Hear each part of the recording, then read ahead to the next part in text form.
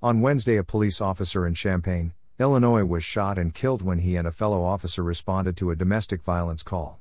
The officer who was murdered, Christopher Oberheim, left behind heartbroken family, friends, and colleagues who will grieve his loss. However, there will be no mass protests, no murals painted on walls to honor him, and no media outcry seeking justice in the wake of his death. How very wrong this is. The reason why this is so is both simple and depressing. Mr. Oberheim was a policeman, and leaders up to, and including, the President of the United States have declared that those who protect and serve are worthy of neither our respect nor gratitude.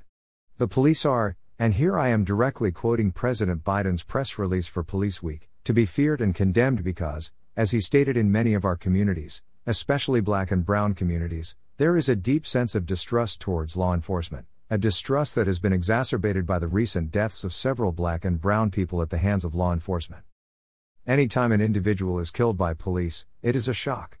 However, it must be remembered that the nature of police work is that unknown danger lurks around every corner, those suspected of crimes are often loath to be apprehended, and officers are also killed and injured on the job.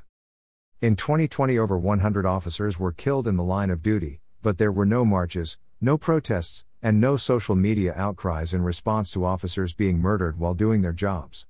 The men and women who respond to robberies, fights, thefts, rapes, domestic violence, car accidents, bomb threats, shootings, stabbings, riots, looting, and overdoses while dealing daily, and often invisibly, with the mundane business of public safety are apparently unworthy of either our tears or sympathy.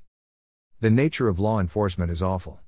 Last fall, a man was shot and killed down the street from where I live. After the grim business of dealing with a bloody corpse, the next step was to seek out the murderer. I listened on a police scanner app as officers from several agencies walked through alleyways and yards, in the dead of night, hoping to find someone with a loaded gun who had just committed a murder. Think about that for a moment. One of your job requirements is to actively look for a killer in the darkness, and pray not to get shot yourself. It doesn't sound entirely rational, but sometimes performing one's sworn duty is irrational.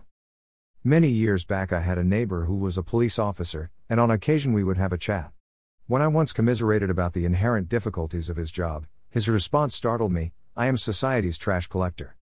His assessment of his role in our community seemed a bit harsh, and perhaps more than a little embittered, but I see now that his words were brutally accurate.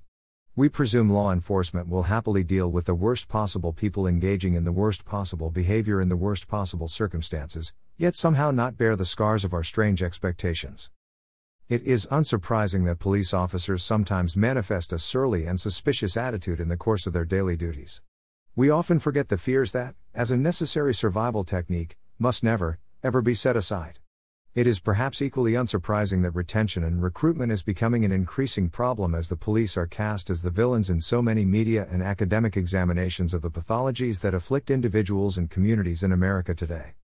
When all factors are considered, and we keep in mind that often police officers are using deadly force in response to a deadly threat, the numbers of people killed by the police each year is surpassingly small. Just look it up if you have not already. We must, of course, insist that police use deadly force only as a last resort and only with clear justification, but the vast majority of officers feel exactly the same way as the civilians they work to protect. They are just as anxious to see officers who abuse their power and discretion punished as the average American, for the simple reason that those who forget their professional obligations make the jobs of every law enforcement professional just that much harder. So let us not forget the ultimate sacrifice of Officer Oberheim.